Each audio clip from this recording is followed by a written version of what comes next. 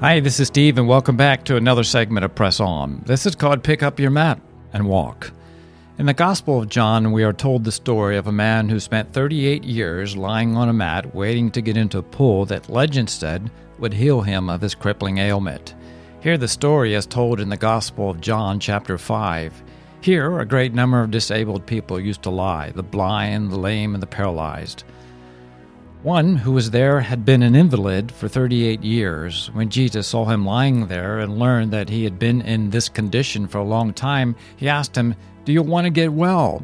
"Sir," the invalid replied, "I have no one to help me get into the pool when the water is stirred. While I'm trying to get in, someone else goes down ahead of me." Then Jesus said to him, "Get up, pick up your mat, and walk." At once the man was cured. He picked up his mat and walked. The notion that the first to get in the water once it was stirred would be healed was an urban legend. The Bible nowhere supports that claim. Jesus makes two statements that short-circuits myths and false hopes. The first is, do you want to get well? And the second is, pick up your mat and walk. Once the man addressed the first question of do you want to get well, he then said, get up, pick up your mat and walk.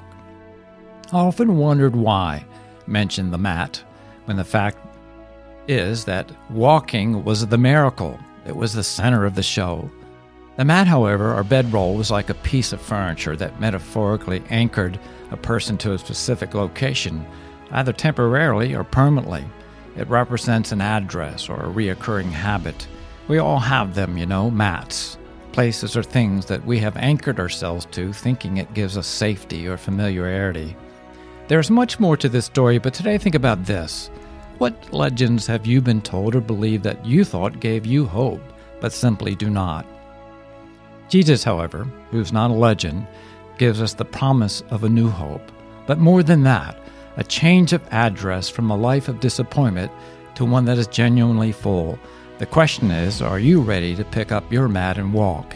This is Steve, and until we meet again, press on.